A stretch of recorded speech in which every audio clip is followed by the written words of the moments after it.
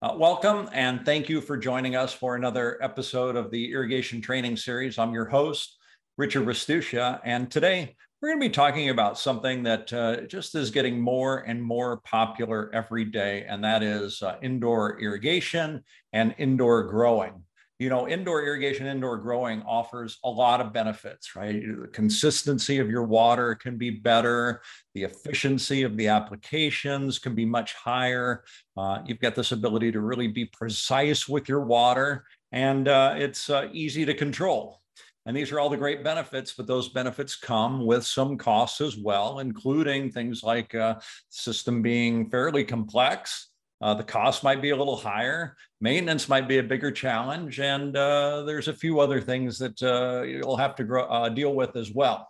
But fortunately, helping us deal with these challenges and really hitting the biggest challenges, the three biggest challenges that you're going to face that are going to take most of your time is Michael Derwenko. He's going to help us with some great solutions here. Now, those of you who have watched Michael before know that Michael's got a great full circle education on irrigation. He started as a contractor working for his father many, many years ago. He's worked in the manufacturing industry as well. He's been here at JAIN with us for the past 8 years. Congratulations, Michael, on that. And he's really become a well-known expert in the area of indoor irrigation. So, Michael, welcome, and thank you for joining us today. Thank you for having me. So, Michael, I'm just watching your videos blow up on YouTube on indoor irrigation. For a while, we thought that maybe the demand for indoor irrigation was declining pretty rapidly, but based on what I'm seeing on the views of your videos, they're big. There's got to be a lot of people out there still interested. Are you getting lots of questions? How's all that going? Well, you know, there's a specific request with what we deal with, you know, being such a large manufacturer with so many components. There's literal ebbs and flows of support needed, promotion needed. And so sometimes the promotional videos are more popular. Sometimes support videos are more popular, depending on where we're at in the market. It's a very good pulse. And right now, the support stuff is very popular. So what we did is, you know, we had done a similar topic a few weeks ago, and we thought that pinpointing a few of the topics that I get the most questions on, and isolating those into a deck and hopefully presenting those today so people can listen to it in a short amount of time. Yeah. So, okay. So today we're really going to be talking about the top three issues, right, that people are going to face. And more importantly, and I love it, right, because a lot of people just talk about the problem, but you're going to provide some good solutions. And that's really key. Yeah. You know, it's like you said in the intro, the control aspect. That's why we bring everything indoors. We really want to control all the variables, and we're fortunate enough to know how to control the variables. So when I hear problems, they end up being consistent. And there tends to be, you know, more solutions than there is problems to say. And so knowing and what we've seen over the years, it makes it very easy for me to come into it from a positive standpoint where I feel like everything's kind of easy to solve at this point, which I think a lot of growers take to heart. And that's why we've had the success we've had. Yeah. Okay, great. Well, listen, I want to remind everybody, I've got the Q&A open. I've got the chat open. So if you have some questions that you want Michael to address today, put them in there and I'll ask them when it's appropriate. Thank you. Yeah. And the questions that I got, you know, specifically were based on the criteria was basically, do I hear it every day or do I hear it within every 2 or 3 days? And there's three very, very popular challenges that come up. And not only do I want to cover it, but I do want to cover the solutions or at least bring up the forum for people to ask the questions specifically for what they want. As we know, or as we've learned, especially myself, while we might not have, we have participants live, we know that people tend to listen to this over the coming weeks as they have time to listen to it. So typically when I talk through it and I work through it, I can tell you that if we have, 300 or 400 people on here, I'm going to end up talking to 15 or 20 of them directly afterwards and filling them in. So if I breeze through stuff in this half hour, more than anything, I'm trying to open up the conversation and give you the bullet points, and you can always reach out to me with specific questions, because I know there's typically debate on my solutions and typically debate on my challenges. So I'm looking forward to the discussion. Yeah, that's great. And at the end, you'll give everybody your contact information, right? So that they can reach you when it's convenient. Yeah, for sure. Anybody that's watched these knows that I get back to them, whether or not it's good news or bad news, but I have no problem getting back to everybody. Okay, super. Thank you, Michael.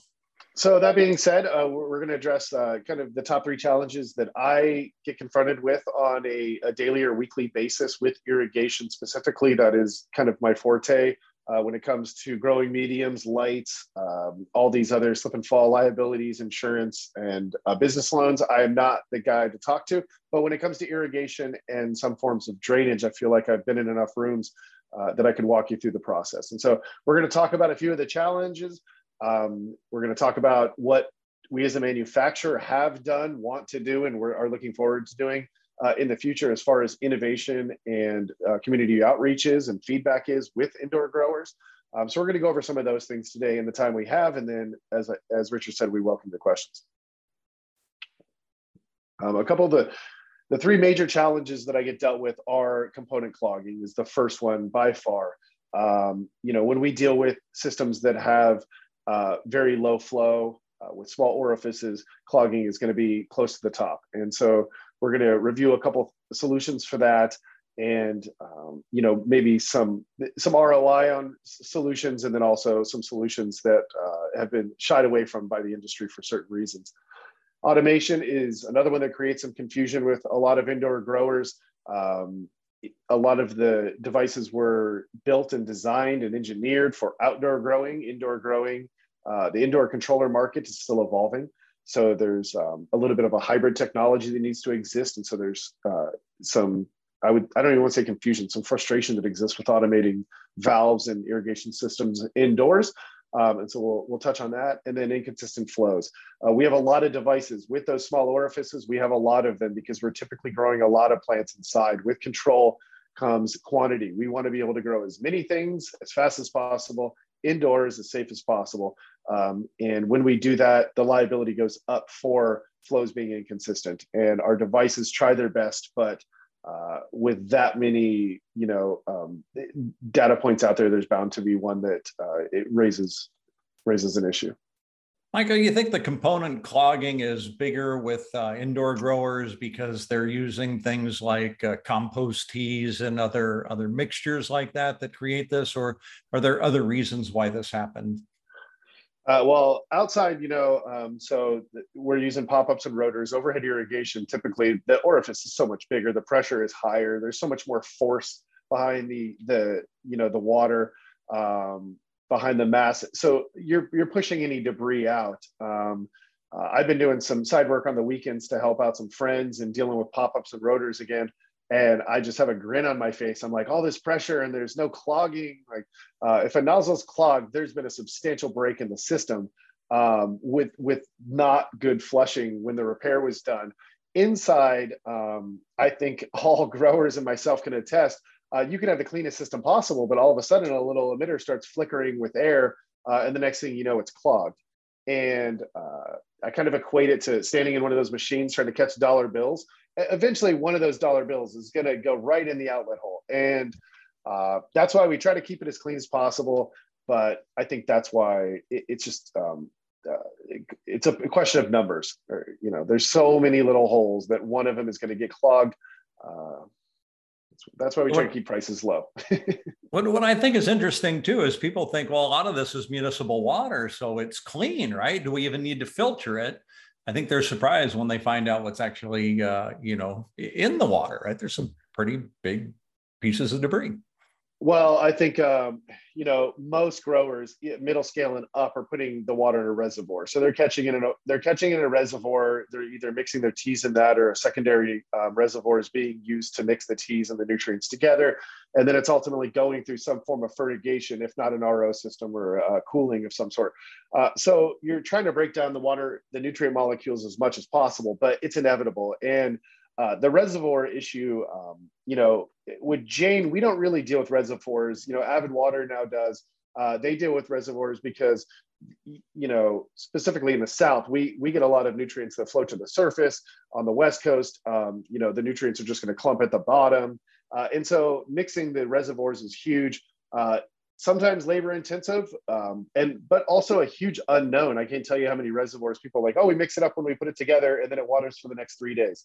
Well, over those 3 days, we get some sediment that sits, depending on where the suction for the reservoir is, typically at the bottom, it goes in there and gets clogged. Now, what I wanted to touch on here specifically was I get some pushback with the filter and flushing, or I have over the past few months, because this is something that we, or myself, really push. Filtering does lead to more maintenance, but the maintenance that you're going to, the time you're spending cleaning a filter out, figuring out the flushing, or how to displace the nutrients that are coming in the water that's coming out of the flushing system, is you're going to capitalize on that time much more, creating these singular maintenance points as opposed to dealing with inconsistent clogging across emitters. And so primary and secondary flushing is so crucial. And a filter is not the answer. A filter is not going to solve the problem. If you have clogging in your emitters daily, a filter is going to save you weekly, basically clogging. You're still going to have to clean your filters out. You still need to dial in your microns. We make different filters for a reason, depending on the teas that are going through there. Let's get your microns dialed in. That's going to lessen the time you're maintaining your system. So there are ways to kind of reduce maintenance time, even though we are creating more maintenance points, if that makes sense. Yeah, definitely. I see that. That's an interesting way to distinguish there. Yeah, and in landscape irrigation outside with pop-ups and rotors, everything's got a basket in it. The pop-up's got a nozzle basket. The rotor has a basket. So instead, when we bring everything indoors and we start working with lower pressures, what we do is, as a manufacturer, and most manufacturers do this, it's a nod to the industry, is all these devices and components we're talking about, like the ones I have on the screen right now, have some form of filtration inside of them, whether or not it's like a labyrinth or kind of a cyclone or like a turbulent flow where it's moving debris to the sides and self-flushing the next time. So manufacturers have taken this into account. Now, in the 80s and 90s, I can't say that was necessarily true, but there has been some breakthroughs and evolutions in emitters. So I like to tell people all the time is like our click tip that's right here in the middle does a very good job of knowing or coming into contact with debris, but not allowing it to become a failure. And then the next time the system comes on, it flushes it out. And so there's good emitters, and then there's poor emitters that you can buy some at the retail level. And when your plants indoors are worth them as much money as they are with the liability involved, you want to make sure you're using something that's going to deliver water consistently. Yeah, and so Michael, this device here that's black with the red ring around it, what in the world is that? So the one on the left is a set emitter. That's a take apart emitter. Some emitters in our JAIN emitter in the bottom left, sometimes growers like to be able to take the emitter actually apart and flush it out, use it as a flushing point or see what's in there and clean it out. The one in the top left has a barb, so you can connect 1/4-inch tubing to it. It's an easy solution to pressure compensate feeder tubes. And on the right is our air relief valve. Well, it's a combination air relief flush valve. It does two things. All these emitters are very prone to clogging when air is introduced into the lines. When we get air, they are not made to move debris through themselves with air, but only with water. So if debris is in water, they can clean themselves out pretty well.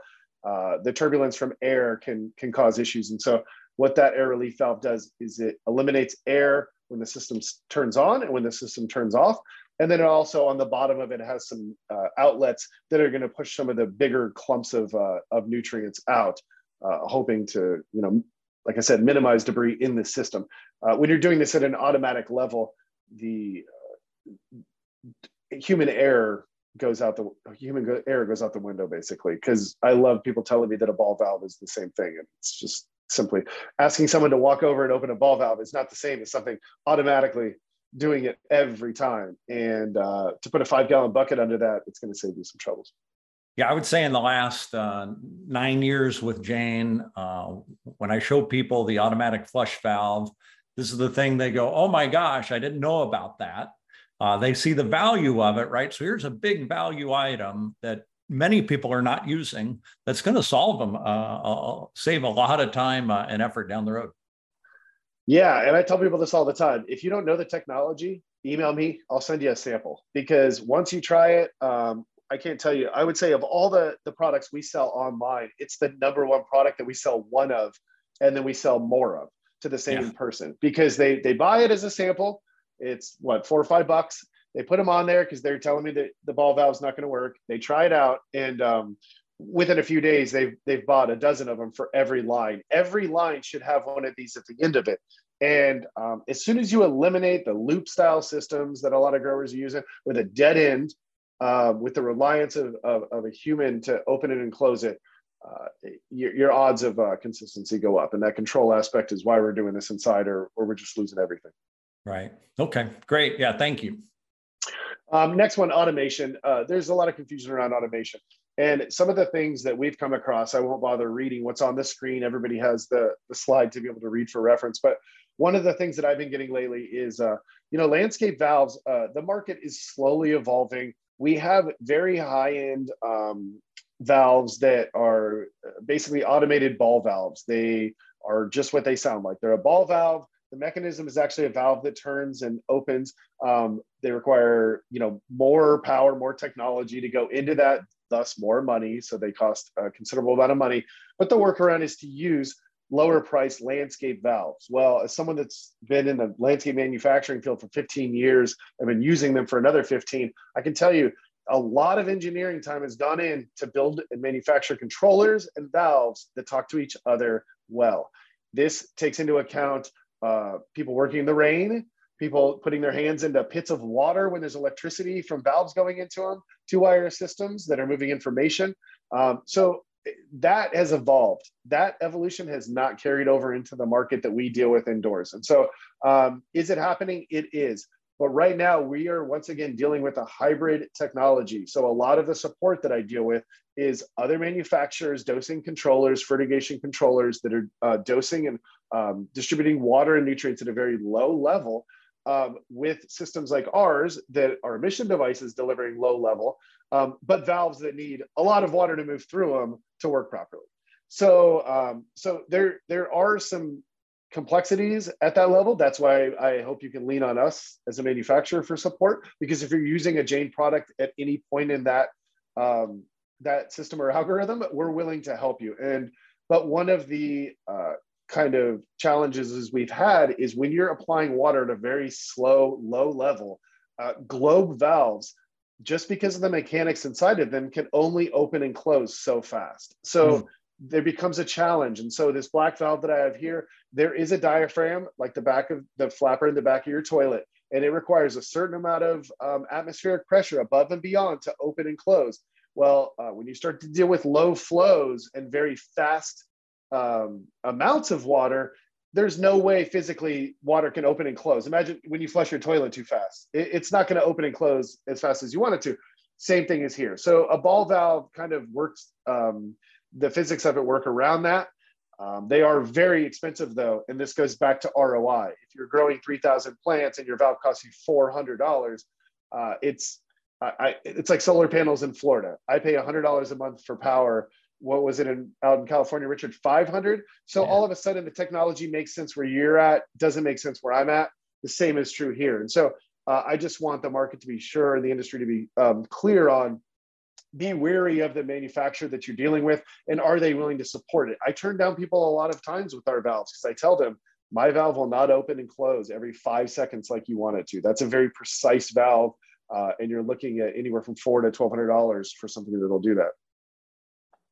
Yeah, so interesting. It oftentimes comes down to a financial decision. I mean, it should always start with the financial decision. I think when you're first building the system, the automated ball valve makes sense. But a lot of growers that put a lot of money into their infrastructure up front, and they have these beautiful systems, quickly learn that personnel management might be the struggle, or quality control of the actual plants might be a struggle. So you're always going to have some challenges. Being able to adapt to those challenges is huge. I always say start at the bottom and work your way up. I mean, learn how to navigate around a globe valve, around watering by the minute instead of the second, and then in a year, 2 years after you've got some yields under your cap, then start thinking about $400 or $500 ball valves. Work the opposite way, but I understand how funding works, and sometimes you got to go big right off the bat. Yeah. Okay. Great advice. Thank you. Inconsistent flows is another one I get.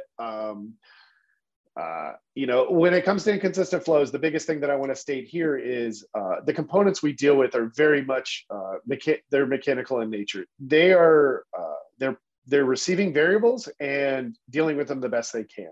So if an octobubbler that has 8 outlets has a couple of those outlets not performing like the others, something tells me that they're not getting the operating specs that they need. It's not that that octobubbler hates you and is torturing you with just 2 or 3 problems of the 8.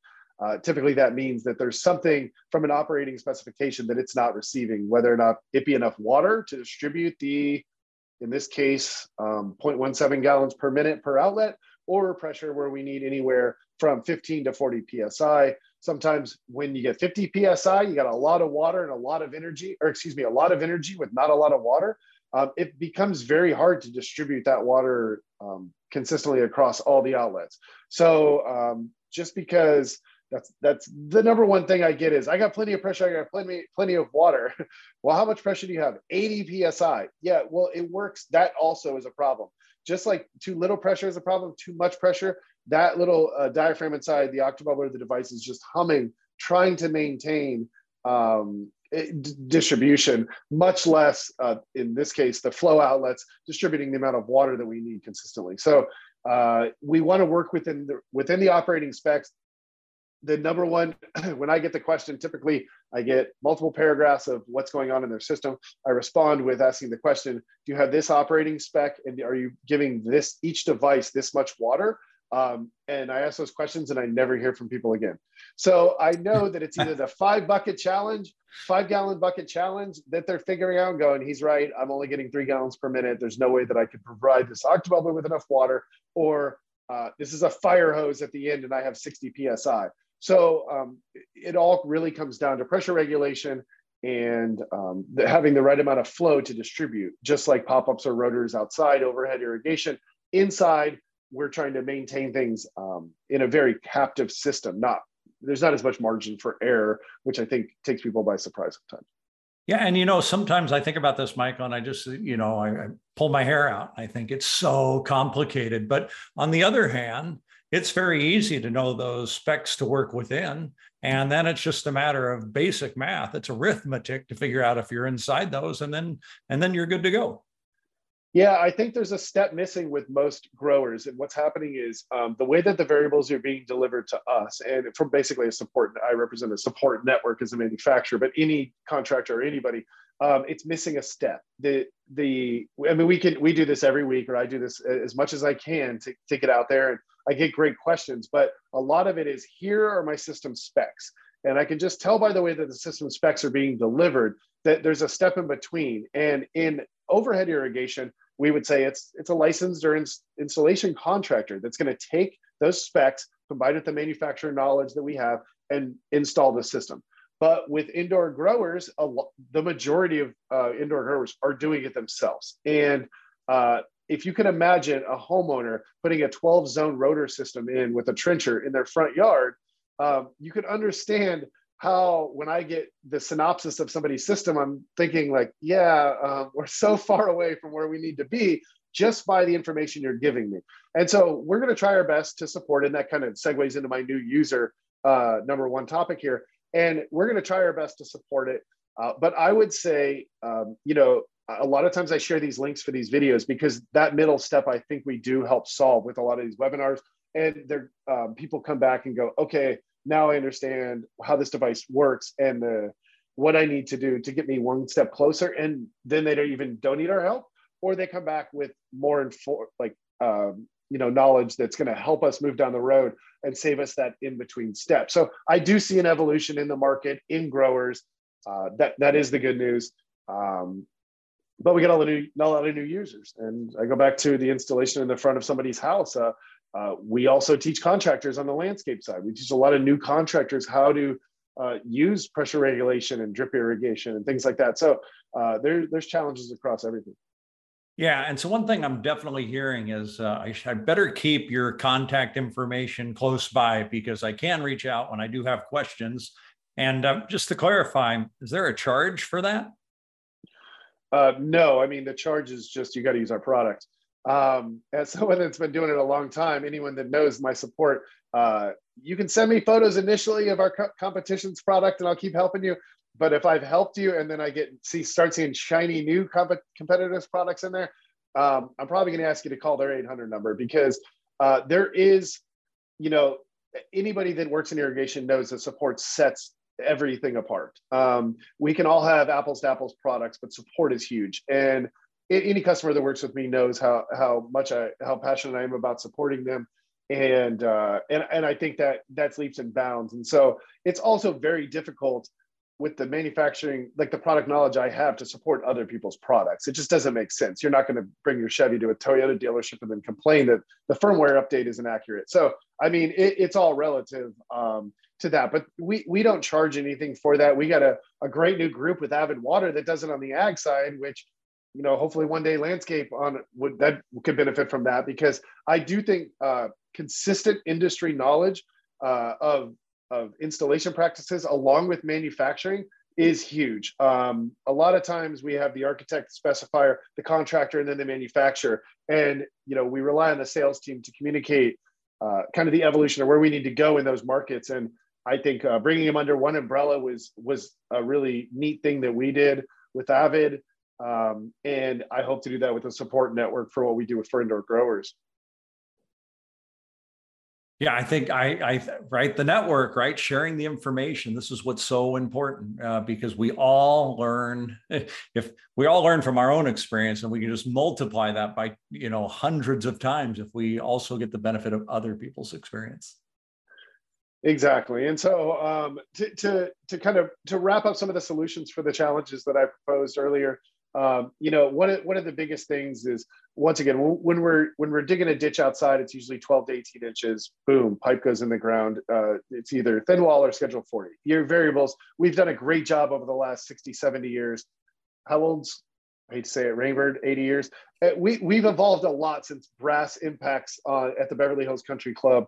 The variables that exist for outdoor landscape systems have slowly been engineered around, but there's a reason our emitter line has seen the technology and innovation it has, and all these different things have. Those variables have taken a long time to engineer around. We still have those inside. So we're basically engineering around that, not to mention we can grow vertically. Nobody's growing vertically outside. So there are so many variables that need to be addressed from the manufacturing side. And then, which is going to lead to industry progression, which means our contractors, our installers, our growers are all going to become more familiar with these things. I know in the 90s when I started out, I hated emitter line, I hated drip line, it got clogged. I didn't know what pressure regulation was. Now you can't even buy a rotor, a contractor can't buy a rotor without pressure regulation. So, or shouldn't at least. So the industry has progressed. And so it's really up to us as contractors to continue to ask the questions. But I think that's a good problem to have. I mean, an industry growing with the resources that we do have, we're an open book, let us know. And I think that's going to lead to better products, because one thing I can say is the market needs better products. It needs things that are designated specifically for indoor growers. And what can we do as a manufacturer to support growers? Provide support resources like we talked about. We're making videos, we're making brochures, we're providing technical documents. I can't get my phone number and email out enough. We really want to be there. We know that we have 30,000 products and now more with the new company. So we have so many different resources and solutions to offer. It's really about our customers coming forward and making sure that if we have the resource, we can work with them. If not, we want to beta test and give them something maybe new. We're always working on new innovations. We're working on things. So if maybe there's a problem, don't hesitate to bring up that problem. Maybe there's a void that we can fill with some product innovation, get you some samples. I love sending onesie twosies out and having people try power locks and mini pep line for the first time. The beauty of these products is they're very much a commodity item. They're relatively inexpensive in nature, but the knowledge is very expensive. So let's install them right the first time. Yeah. And I think another point you make here that's really important. Oftentimes we try to do things on our own, whether it's irrigation systems or, learning a sport. But as soon as you get that coach, you get that person that you can ask. So many times I found myself saying, man, I talked to you. I'm glad I talked to you because you just saved me so much time and trouble.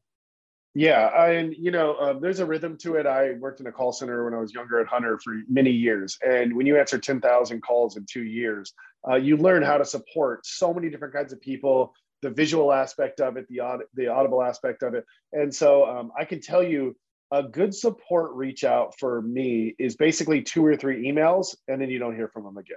If you're going back and forth more than 3 times, even as a contractor, that's good rule of thumb.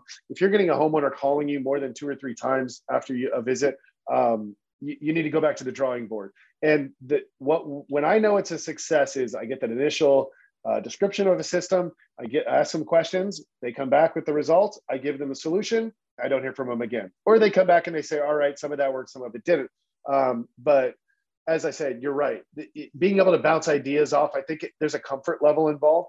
And we know as a manufacturer that sets us apart because people say, I'll use whatever you tell me to use because you always answer the phone. So I do think part of this is an advertisement just for our support network as well. Yeah. And then like you have this brochure here, we've got indoor growing design guides as well. I mean, this all exists on the JAIN's website, jainsusa.com. Is that right? That's right. Yeah, we have a full technical brochures literature page. A lot of these I've built personally based on industry feedback, market feedback, working with customers. And so if anything's not on there, let me know. But yeah, there's I don't know of much support that we can't provide. I would in the future, I will say, as a teaser to everybody, like to do some more videos with some indoor support stuff. We've done kind of outdoor, but I think there's a lot of indoor stuff, installing air relief valves, installing octobubblers to trays, just simple tubing connections, things like this. This is something that I would like to do in the future because I do think there is a value in actually seeing somebody do it. And so that's something I'd like to do. So we have more to come. Like I said, some expansion on a couple of the things I mentioned, community outreach, getting some feedback from the market and the indoor grow industry is always huge. We're always at the big events, hearing it out. We're a very large company now, so there's not much we're not capable of or not capable of hearing, beta testing new products and innovation. And then also, not only with our merger, but as we've mentioned lately, we've really settled into this market and we know that we're really good at supporting indoor growers. And so we're looking forward to making, providing some precision in the products that exist, maybe not combining existing products, but making things directly for the indoor grow industry. So if you got any ideas, we're open to yours. And my contact info. So very nice. Okay. And then this is a layout that you're showing us too for a 4-way manifold layout. We saw the octobubblers. You've got information and documentation on how to do all of this, right? Yeah. We have probably a half a dozen illustrations very similar to this. I love my technical illustrations. They require very to little, no translations. So in this case, we call these whips. There's single, 4-way and 2-way and 4-way whips. The lengths of the tubing are different, but basically this allows us to pressure compensate and deliver the exact same amount of water, regardless of how much pressure is in a system through individual outlets. So when you have a lot of tighter pot spacing or plant spacing, you're going to use a staking system like this. Yeah. Well, that is fantastic, Michael. And wow, what a great amount of good knowledge we got today from you. I really appreciate that. It was very interesting and, as always, thought-provoking. and educational as well. So really appreciate your time and your interest in this subject to really move all of us forward. I want to thank everybody who joined us today. You know, we have all our video trainings at the JAINUSA.com website /trainings, or just search, as well as wherever you listen to your favorite podcast. You know, we extract all the audio out of these, and it's very exciting to me to know that people are out there working every day and educating at the same time. It's kind of a great 1-2 punch there, and always gets me excited about working in education and research. So thank you again, Michael, for helping us out today. No problem. Thanks for having me. Yeah, and you know, the news of the JAIN Rivulus merger was out big this week, and I'm excited to say that next week we're going to have the president of the new entity, John Vikapitz, is going to be on next week, Wednesday at noontime Pacific, and we're going to talk about all the good things that are in store for the industry and our customers. So hopefully we'll see you next week. Again, Michael, thanks very much. Appreciate your time today. Thank you. All right.